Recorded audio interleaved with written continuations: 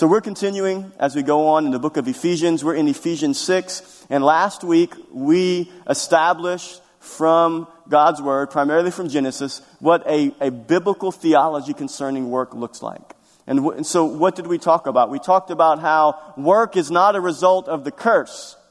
We don't work because Adam and Eve fell into sin and plunged all of humanity into sin. We don't work because of the curse. We work because God was the first worker. God worked before sin ever entered through Adam and Eve. And so work is not, you don't work and you don't work on a job that you hate because it's of the curse. No, you work because God created you to work. God worked, and then God created us in His image and in His likeness. And because we're created in His image and His likeness, then we reflect His image in the earth when we work. And so basically the heart of that first message was establishing that work is good. Work is good. When God finished His work of creation, what did He step back and say? He said, "Behold, this work was very good." And then He rested on the seventh day. And so God established that work is good, and work is what we do. And when we work, we reflect God. Work is good. It's from Him. And so now, as I told you last week, we're going to dive into Ephesians 6, and we're going to look at this text here. We're going to look at Ephesians 6, 5 through 7, and we're going to talk about how are we to work? How are we to work? When we work, when we're on our jobs, how should we work? How should we conduct ourselves? What should our attitude be? How should we relate to our employer, to those that are in charge, our managers? How should our attitude be? What should we do as Christians in the earth when we work? And so, as a statement here, I just wanted to start off with this. How you work is a reflection of who you belong to. How you work on your job is a reflection of who you belong to. How you work is a reflection of who your Lord is. How you work is a reflection of who your Lord is. And this is the context of this section in Ephesians 6. The context of this section in Ephesians 6 is that the Apostle Paul is writing to a group of Christians in the early church that would have been living under the Roman Empire, that would have been under oppression and persecution. And so now these new believers, who the majority of them, it is said that in the Roman Empire there would have been around 60 million slaves. And that was the big portion of how work got done in the Roman Empire. And so what the Apostle Paul is saying here, what he's trying to address here, when we look at the text, what he doesn't want to see happen is that these Christians who are probably under some type of slave ownership with their work, he doesn't want to see them rebel against the authority in their life and cause an insurrection, and that to be kind of the label that Christianity gets in society, that we rebel against authority as Christians. And so he's coming to give instructions to Christians that are under that system. And so we don't have that type of system in America right now that we're living under, but we can parallel that type of the admonition Paul gave the early church there with our type of work as employees under the leadership of employers. And so let's look at the text in Ephesians 6, and we'll read verses 5 through 7. It says this: "Bondservants," which literally means slaves, "obey your earthly masters with fear and trembling, with a sincere heart as you would Christ, not by way of eye service as people pleasers, but as bondservants of Christ, doing the will of God from the heart, rendering service with a good will as to the Lord and not to man." And so in these verses right here, we're going to see how we are to work. How does a Christian work? And we can't lose the context of what's going on here in this section, in the whole book of Ephesians. The way we work as believers reflects who our Lord is. That's every area of our life. The way you live as a believer in this life is a reflection of who your Lord is. If you are a believer, you claim to be a Christian, if your life has not changed, if there's not been any transformation in your life, then it is doubtful that you have ever truly been born again. Because to be born again means that the old man, meaning who you are on the inside, your desires, the way you sought to live before Christ, when you become born again, that old man is buried spiritually and it's raised to newness of life, and God gives you a new heart, new desires. And so then because those new desires are in place, then the way you live changes, correct? That's the gospel of Jesus Christ. When the gospel transforms you on the inside, then that means your mouth changes, the way you talk, the way you walk, where you go, how you work, your interaction with your wife, which we talked about in the last series, your interaction with your husband, with your kids, all across the board. Because we are in Christ, because we are born again, we live differently. And this is the core of what we can't forget, that even on our jobs, we're called to live different than the world does. We're called to reflect God, and we generally reflect Him by working, right? That's what we looked at last week. But now, how we work reflects Him. So, what we're going to look at in these texts, in these verses, is how should a believer approach his or her work? The first thing we see in the text is this, is that a believer submits to God-ordained authority. A believer submits to God-ordained authority. Let's go back. Ephesians 6:5 says this, bondservants. That would be you and I that are under authority to employers and bosses and managers, or any authority in our life. Bondservants, obey your earthly masters with fear and trembling, with a sincere heart, as you would Christ. What Paul is saying here, he's literally saying, answer the door, right? Do you remember that message to the young people a few weeks back, where we talked about to obey? It's the same word. It means to answer the door. So what Paul is saying here, he's saying, answer the door or obey with reverence, with fear and trembling. That fear means with trembling, with reverence, with awe. So he's saying, answer the door. Obey those that are over you, those that you work for. Obey with reverence and respect. And that word trembling, a part of the meaning of the word trembling, and obviously it means trembling, but another part of the meaning means sincere loyalty. Sincere loyalty. So Paul is saying, answer the door, obey with reverence and respect and sincere loyalty. That's how we as believers are to respond to our boss. Those that are over us, those that are in authority over us. We're called to respect, to honor, to submit, to not to rebel, to listen, to answer the door. When your boss says, I want you to do this, this, and this, we do what? We don't ignore his knocking, right? Or her knocking. We answer the door. We obey, and we obey with reverence, with a sense of awe, not of who they are, right? But what does it say there at the end? As you would Christ. Because how many of you know your boss is not Christ on the earth, right? Your earthly boss is not Christ, right? And you would all say amen to that. But you submit to them, you respect them as you would Christ. You obey. As if Jesus Christ walked the earth right now and he said, come, follow me, do X, Y, and Z, we would fall on our face in reverence and awe and sincere loyalty and devotion and say, Lord, wherever you want me to go. Paul is saying here, the Lord is saying here, you should respond to your boss in that same way. Wow. That'll preach. Just let that sit for a moment. I want to remind us what God's word said last week. We read this last week, Romans 13. Let every person be subject to the governing authorities. For there is no authority except from who? From God.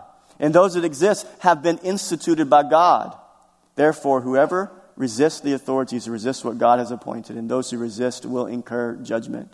So if somebody's in a position of authority, it's because God allowed them to be there. And we may not like the people that are in authority. We may not like what they say, what they do, their opinions and their ways. But when we submit to those that are in positions of authority, it's as we're submitting to Christ. We're saying, God, we know that you've established authority in the earth, and that without authority, without someone in charge, then society begins to break down. There must be order, there must be structure, there must be justice, there must be government, and all these systems. Even though there's corruption mixed in all of this, we don't submit because people deserve it. We submit because God has established it. And obviously, there's a caveat that we never submit to the government when they tell us that we should disobey God. We never submit to an authority figure that will encourage us to sin or to rebel against God. That's an obvious thing. But we submit to authority that God has established because God established authority. So the submission is based upon our love for the Lord. And here's Here's what I think is so important when it comes to submitting to authority. And I feel this way with my children, and I kind of said it a few weeks back when we talked to the kids, but I believe that if there's any employers here, those that are in charge of people that are called the lead employees or lead staff, I believe that this would be something that they would say, that they want employees and people that are submitted to them to learn the practice of listening and following instructions. To listen and to follow instructions, to do as you are asked to do. How many have ever been asked to do something by your boss and you just didn't agree? It wasn't immoral, right? It wasn't something he's telling you to do to break the law, but maybe that's the case, and so you don't submit to that. But you hear the instructions and you're like, I don't want to do that. It doesn't make sense. Submission to authority does not have to make sense to you. When you submit to your boss, it doesn't have to make sense. You are submitting because God has established their authority in your life. And ultimately, submission is a sign of humility. It's a sign of humility. It's a sign of saying that God, I understand that you are in charge, that you are in control, you set up authority, and I am going to walk in humility. I'm going to submit myself to your ways. I mean, I in my life, the bosses that I have had, I have not agreed with everything that they have said or done or asked me to do. And there's times where I would obey with gritted teeth. You guys ever done that? Or is it just me? Right? And there was rebellion in my heart, pride in my heart. The Lord had to work on me. And I could go over a list of stories, but this message is not about me, right? But we could all tell stories, right? Of things that employers ask us to do and it doesn't make sense and I don't want to do it and how come I have to do it and they don't have to do it and we start the comparison game, we go all down that road. Look, humility says, God, I am serving you.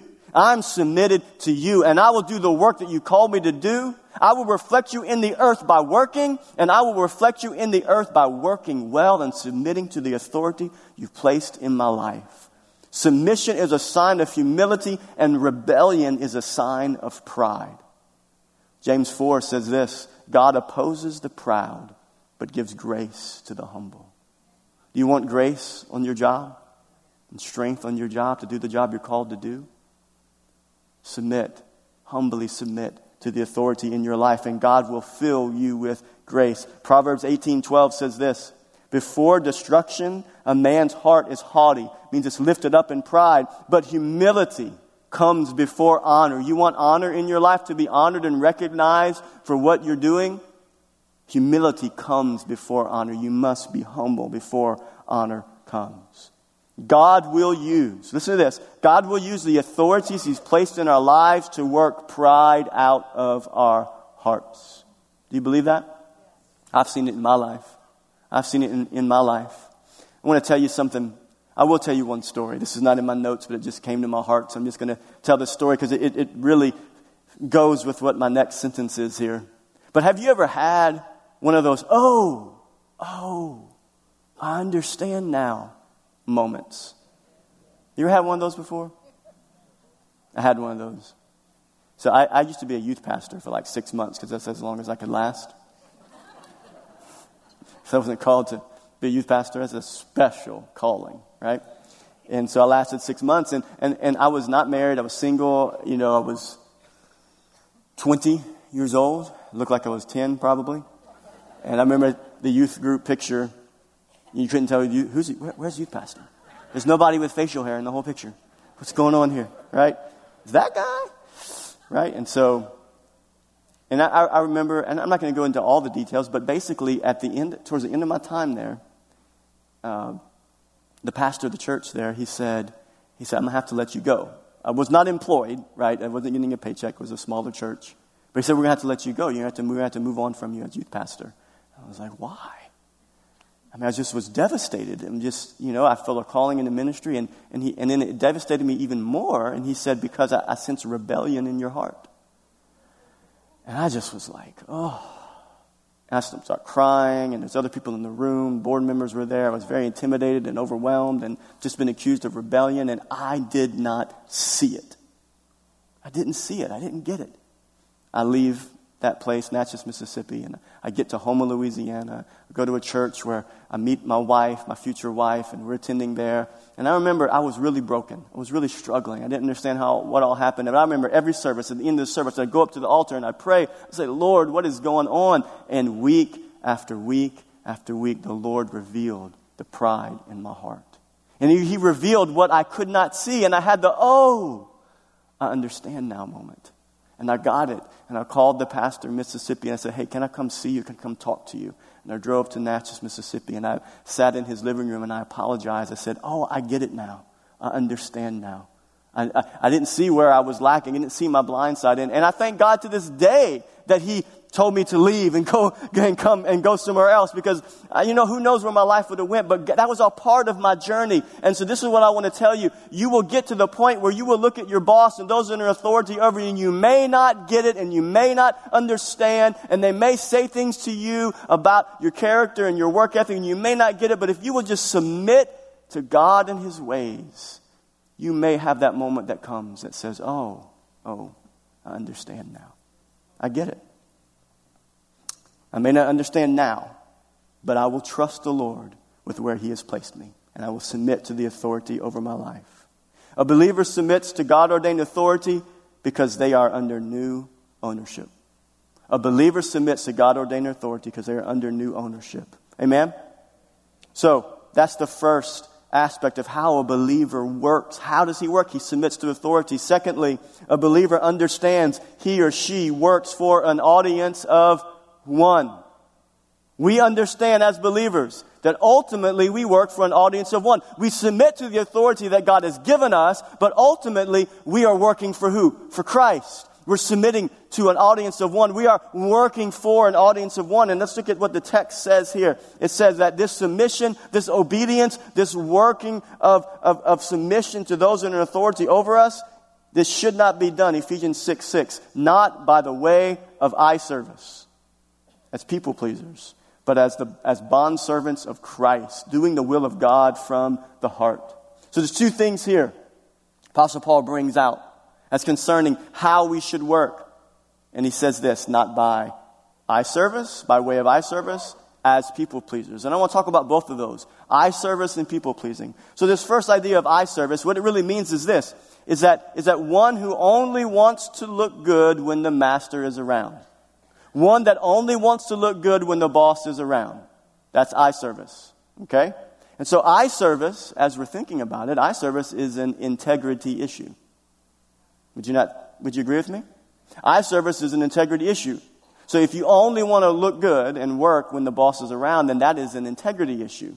And so because we're called to work for an audience of one, we understand that we're not just called to give eye service when those that are over us are around. We're called to work as unto the Lord because we realize that we work for an audience of one.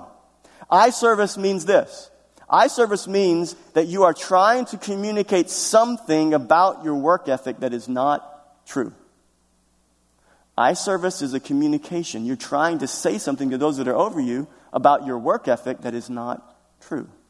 So what does eye service look like? It could look like a lot of things, but I don't normally bring my cell phone on stage. But because almost all of us in here have cell phones, and we bring them to work, here's what maybe eye service could look like. So I don't know how I'm going to illustrate this. This is an on-the-fly illustration, so you got to have patience with me. So just pretend I'm on my phone here, and I'm working. I'm kind of leaning over. This is my desk, and then out of my peripheral, I see my boss. And then I get up. Oh, yeah. I'm responding to that text message, or I put it on my ear. Yes. We're going to get that order out to you real quick. Yes. We will make sure that we'll meet all of your needs. Don't worry about it. It's okay. We got you right. That's eye service. What was I doing? I was on Facebook, right? I was on ESPN seeing if Anthony Davis ever got traded or not, right? And so many times that's what we do. We're distracted. We're doing things that we shouldn't be doing. And when the boss walks in, we act like, maybe we put it down, we go back to typing on our computer, right? That's eye service. It's trying to communicate something that we're actually not doing, right? And so this is what the Apostle Paul says. As believers, don't give your boss eye service. Work when you're called to work. Play on Facebook when you're called to play on Facebook, right? So we understand that even when the boss is not there, who sees? God sees. Hebrews 4 says this. For the word of God is living and active, sharper than any two-edged sword, piercing to the division of soul and the spirit, of joints and of marrow, and discerning the thoughts and intentions of the heart. Verse 13, and no creature. How many creatures do we have today? Are you a creature? Okay, maybe you don't know you're a creature. You're a creature. I'm a creature. How many creatures do we have here today? We got creatures. We're all creatures, right? We're creations of God. So that means no creatures, all of us, is hidden from His sight. But all are naked and exposed to the eyes of Him to whom we must give an account. Who do we give account to ultimately? Not our boss that walked in on us playing on Facebook, but our Lord that we serve. We give an account to Him. He sees and He knows. We work for an audience of one because the Lord sees and knows everything. Second thing we want to talk about is people pleasing. So not by way of eye service, not as people pleasers. So I thought about this people pleasing from a different little angle here. And this is what I want to talk about. Why are we tempted to become people pleasers? Why are we tempted to become people pleasers? This is what I believe as to why we try to become people pleasers. When we become people pleasers, it is because we have misplaced our trust. When we become people pleasers, it is because we have misplaced our trust. Trying to please people communicates that we believe that by pleasing people, those that are in charge, anybody we think has influence, that by pleasing people, that will get us somewhere that trusting God will not. You guys follow me? You don't have to please anybody but the Lord. And if you will please the Lord, you will please those that are over you. If you will live in a way that pleases God in your life, then that character and that nature and that desire to please the Lord will be fleshed out in hard work and diligence and submission to authority. You just worry about pleasing the Lord. Why waste your time trying to earn favor from man? The hard work we do is seen by God. You don't have to manufacture hard work so your boss can see it when he's around. Just be diligent. Just be faithful. The hard work we do is seen by God even when it is not seen by man. You ever felt that way? On your job, nobody sees. I'm working hard. I'm being faithful. I'm working the late hours to get the project done. Nobody sees it. My boss is not there to see it. I want you to know that your greater boss, your Lord, sees it. He sees it. He sees your hard work. He sees your faithfulness, the work that you do when nobody is around. And He will honor you. We have to get out of this cycle of trying to be people pleasers because we believe that if we will please people and prove to them our worth, then we're going to get something out of it. Amen? We are trying to please the Lord. Our future blessings and promotions have nothing to do with the people we work for. Our future blessings and promotions have nothing to do with the people we work for. And you say, well, that doesn't make sense. They're the ones that are going to give it to me. Nope. It's not true. It is not what the Bible says. What does the Bible say? Psalm 75, 6-7. For promotion cometh neither from the east, nor from the west, nor from the south. But God is the judge. He putteth down one and setteth up another. Amen? Our future blessings and promotions have nothing to do with the people we work for. It has everything to do with the God we serve. It has everything to do with the God we serve. God sees, God knows. And your promotion and your blessings that God has in store for your life, if you would just remain faithful, work for an audience of one, be true with integrity with how you work when nobody is around, work when no one sees, be faithful because we know that God sees. We've all heard, if we've been around church any length of time, we've heard the story of Joseph, right? Joseph at 17 years old was sold into slavery by his brothers, and God was with Joseph. It says in Genesis 39 and 40 and 41, it says over and over again, God was with Joseph. And this is kind of a summary of what happened in Joseph's life. He was sold into slavery at 17 by his brothers, was faithful and promoted, was faithful and falsely accused, was faithful and forgotten again, So he was promoted, he was faithful, he was promoted, he was put in charge, and he was forgotten, then he was falsely accused and put in prison, then he was promoted and he was faithful, and then he was forgotten again, and then finally he gets before Pharaoh.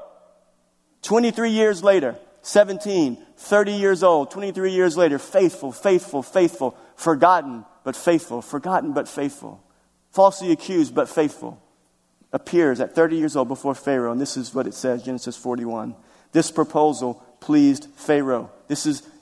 Joseph interpreted the dream and gave a plan for the 7 years of famine for the nation of Egypt. And this proposal pleased Pharaoh and all of his servants. And Pharaoh said to his servants, "Can we find a man like this, in whom is the Spirit of God?" Then Pharaoh said to Joseph, "Since God has shown you all this, there is none so discerning and wise as you are. You shall be over my house, and all my people shall order themselves as you command. Only as regards to the throne will I be greater than you." And Pharaoh said to Joseph, "See, I have set you over all the land of Egypt." Then Pharaoh took his signet ring from his hand and put it on Joseph's hand and clothed him in garments of fine linen and put a gold chain about his neck. And he made him ride in the second chariot. And they called out before Joseph, "Bow the knee." Thus he set him over all the land of Egypt. Joseph was 30 years old when he entered the service of Pharaoh, king of Egypt. And Joseph went out in the presence of Pharaoh and went through all the land of Egypt, doing what God had called him to do. That's good news. That's faithfulness. That's trusting the Lord, even with a journey that goes kind of like this, right? That's kind of all of our journeys, right? Twists and turns and hills and valleys. But you just be faithful. Understand we work for an audience of one. Amen? How else should a believer work? Let's go to the next section here. Number 3, a believer with a lazy work ethic is a contradiction. A believer with a lazy work ethic is a contradiction. Ephesians 6:7 says this, "Rendering service with a good will as to the Lord and not to man." So what are we called to do? We're called to submit. We're called to work not by way of eye service and trying to please our boss and please people, but we're called to render service. We're called to work. We're called to be diligent. We're called to work hard, rendering service with a good will as to the Lord and not to man. So a believer with a lazy work ethic is a contradiction. You ever heard somebody say about another person, "Man, they have a work ethic"? You ever heard that? They have a work ethic. And my answer to that is absolutely, they have a work ethic. But that's not the right way to say it. You have to ask a question after that. The question would be, what kind of work ethic do you have? So to have a work ethic just says the obvious. All of us have a work ethic. The question is what kind of work ethic do we have? And so we all know what Scripture says about laziness, right? So let's read. Let's remind ourselves. You guys ready to be reminded of what God's Word says about laziness? Colossians 3:23 says this, "Whatever you do, work at it with all your heart, as working for the Lord, not for human masters." Ecclesiastes 9:10 says this, "Whatever your hand finds to do, do it with all your might." Work hard at it. Push against laziness. Proverbs 6:6-11, "Go to the ant, O sluggard. Consider her ways and be wise, without having any chief, officer, or ruler. She prepares her bread in summer and gathers her food in harvest. How long will you lie there, O sluggard? When will you arise from your sleep? A little slumber, a little folding of the hands to rest, and poverty will come upon you like a robber, and want like an armed man."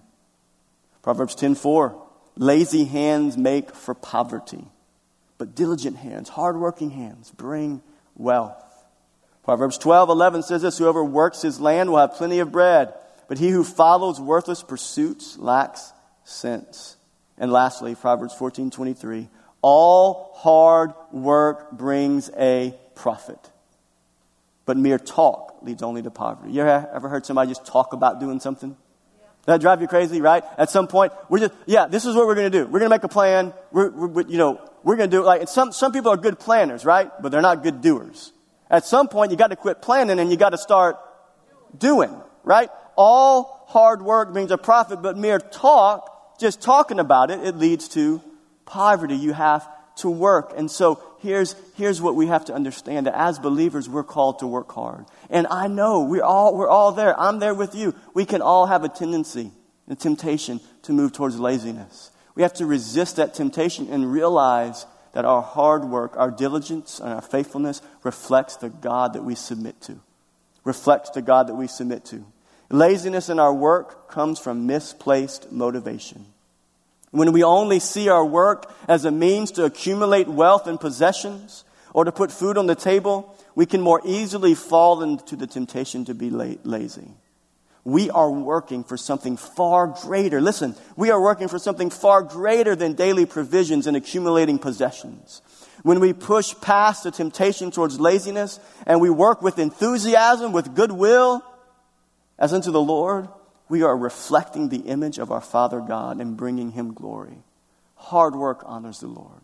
We push past the temptation to be lazy. So, we submit to authority. We work for an audience of one, and we work hard to reflect the image of God. And then lastly, as we end here in Ephesians 6, it says that this fourth thing that we're going to see here of how believers are to work, it's kind of this is a summary point. Submission to authority, faithfulness, and hard work are matters of the heart. They're matters of the heart. Let's go back to the text. Let's read the whole section there, Ephesians 6, 5 through 7. And I highlighted this emphasis here. Bondservants, obey your earthly masters with fear and trembling, You'll never submit to authority in your life, and you will always struggle with rebellion and pride unless the Lord changes your heart. Got to have a heart change. It takes a sincere heart, a heart that's submitted to God and His authority that will impact you to be able to submit to those that God has placed over you. It starts in the heart. As you would Christ, not by way of eye service as people pleasers, but as bondservants of Christ, doing the will of God from the heart. From the heart. That desire to work for an audience of one, and that recognition of working hard, it comes from the heart. That need to work hard comes from the heart. This rendering of this service, it comes with a goodwill. That phrase goodwill in the original language is translated whole heart with enthusiasm. The whole heart with enthusiasm. So we have a sincere heart. We work doing the will of God from the heart, and we work with the whole heart with enthusiasm unto the Lord and not to man. Submission to authority, faithfulness, hard work. These are all matters of the heart. The heart is symbolic for the center of our affections and desires. Just as our physical heart is the central place that pumps life to our body, right? Without the heart, our body doesn't function. It pumps blood everywhere so we can live and move. In that same way, our spiritual heart is the center of who we are, and it impacts our physical body as well. That who we are on the inside, our desires, who we really are, it impacts our physical body. Luke 6 says this, Jesus said, "No good tree bears bad fruit, nor does a bad tree bear good fruit. Each tree is recognized by its own fruit. People do not pick figs from thorn bushes or grapes from briars. A good man brings good things out of the good that is stored up in his heart." You will work hard and diligent and be faithful where God's planted you if your heart is in it. Your heart is in the right place. A good man brings out good things from the good that is stored up in his heart. And an evil man brings out evil things out of the evil stored in his heart. For the mouth speaks what the heart is full of. What the heart is full of will come out in your life. It'll come out in your speech. It'll come out in your work ethic. It'll come out in your submission to authority, what your heart is full of. Other translations say, out of the abundance of the heart, the mouth speaks. This is why, hear me, we're concluding here. This is why it is of utmost importance that we guard our hearts. We must guard against influences that will begin to steer the direction of our affections. Did you catch that? We must guard against influences that will begin to steer the direction of our affections towards things that are spiritually harmful for us. We must guard our heart. Proverbs 4:23 says, above all else, do what? Why? For everything you do flows from it. Not your physical heart. You need to guard your physical heart so you won't have a heart attack. Yes, absolutely. But we're talking about our spiritual heart. Guard what you are attracted to and what your affections are tempted to go towards. Guard your heart. Guard the influences so that your life will be different and change, and it will influence the world around you and will bring glory to Christ. You cannot bring glory to Christ in the way you talk, in the way that you live, in the way that you work, in all the areas of your life, unless your heart is submitted to Christ. And this is a process, right? This is a process of daily being sanctified and saying, Lord, every day, here's my heart. Take my affections. Take my loves. Take the things that I give my time to, Lord, and sanctify it. Strip away those things that are not good, those things that lead me away from you, so that I can live in ways that honor you. Amen? Above all else, guard your affections, for everything you do flows from it. Our prayer needs to be that every area of our life would bring glory to Christ. The way we talk, the way we interact with our friends and our coworkers, in our marriages, in our relationship with our children and our grandchildren, and what we're talking about today in our work, the way we work, our commitment to what God has called us to. I want to say this right here, right now. You have to have a commitment to what you're called to. And we established last week, the work that you're doing is the work you're called to. The job you find yourself on is the work you're called to. And until God gives you another job, you're called to that job, right? We have to be committed to the calling that God has on our lives. We will not be given more to be faithful over unless we are committed to what He's given us. People say, I want a better job. I want to make more money. I need to have this and that and the other. And I need a promotion and I want to have greater influence. I want you to know that will never come in any of our lives unless we prove to be faithful and stay committed. So I want to tell you, don't quit your job. Don't give up. Don't quit. Some of you right now this morning, you feel like, I just want to quit my job. I've had it up to here with everything. Don't quit your job with that mindset. Maybe you are to move on from the job. I don't know. That's between you and the Lord. But don't quit out of frustration, out of anger, and out of not agreeing with what's going on. Just stay faithful. Think about Joseph. What he went through. Think about people in your life you've seen that have been faithful, that have made it through all kind of crazy stuff. It's a commitment. It's a faithfulness. It's a trust. But it all comes from the heart. It comes from the heart. God sees. God knows. He'll honor your faithfulness. In all of these things and much more, we should desire that God would be glorified in all of these things. And that comes from our heart. I want to close with this scripture. This is the Apostle Paul. I love the Apostle Paul and his ministry example, his example in his life and what he went through. Persecution he went through, the beatings and the lashings and the shipwrecks and just being distraught and abused for the sake of the gospel. But he persevered and he was faithful. And I love his heart in Philippians 1:20-22. It says this, I eagerly expect and hope that I will in no way be ashamed, but will have sufficient courage so that now, I love this. This is so good. Lord, let it be true of me, Lord. Let it be true of us, Lord. But we'll have sufficient courage. We need courage so that now, as always, Christ will be exalted in my body, in my life. We need courage that we will persevere so that Christ will be exalted in my body, whether by life or by death. For to me, to live is Christ and to die is gain. If I am to go on living in this body, this will mean fruitful labor for me. It will mean that I get to have fruitful labor in this life, bringing glory to Christ. He was talking about the gospel mission that God had called him to take the gospel all over the region, all over the world where he was called to. But this fruitful labor that we're called to takes many different shapes and sizes, the places that God has called us to. And if we're in the body, we want fruitful labor that will glorify God, that will glorify Christ. Amen? Just stand on your feet with me. I just really felt when I read that statement about commitment, I just really felt there are some of you here this morning, you are really struggling with your job right now. just really struggling with it, I just want to charge you again. Hang in there. It's going to be okay. It's going to be okay. You just keep persevering. Keep working hard. Keep being faithful. Work for an audience of one. Work hard. Be diligent.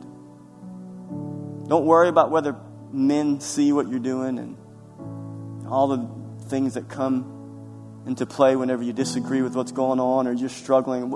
Maybe difficult coworkers, all those things. Just stay faithful. Stay committed. God sees and God knows, and it won't always be that way. It won't always be that way. And when you get on the other side, you'll have one of those, I understand now. Those are good moments. I love those moments. We wish we had those moments before all the bad stuff happened, right? Wouldn't that be nice if God did that for us? Here, let me tell you how it's all going to work out before you got to walk down the road. That would be good, wouldn't it? But then we wouldn't have those, I understand now. And those I understand now moments, you know what that does? You look back and you think, God, you were so faithful right there. And you were so faithful right there. If I would have went that road, that would have been terrible for me. But you had me go here and you had me stay there and you encouraged me not to quit, and I persevered, and I trusted in you, and now I see it. Now I understand it. Amen? Amen. God, I thank you for your people, for your children here today, your sons and your daughters. Many different situations and places, jobs, and things they're having to deal with the work you've called them to. Lord, I pray specifically for those that are struggling with their employment, struggling with their boss, with their work, with coworkers, whatever is going on there. I pray that they would persevere, that they would stand on their faith and their trust in the Lord, and that they will work as unto you and not to man.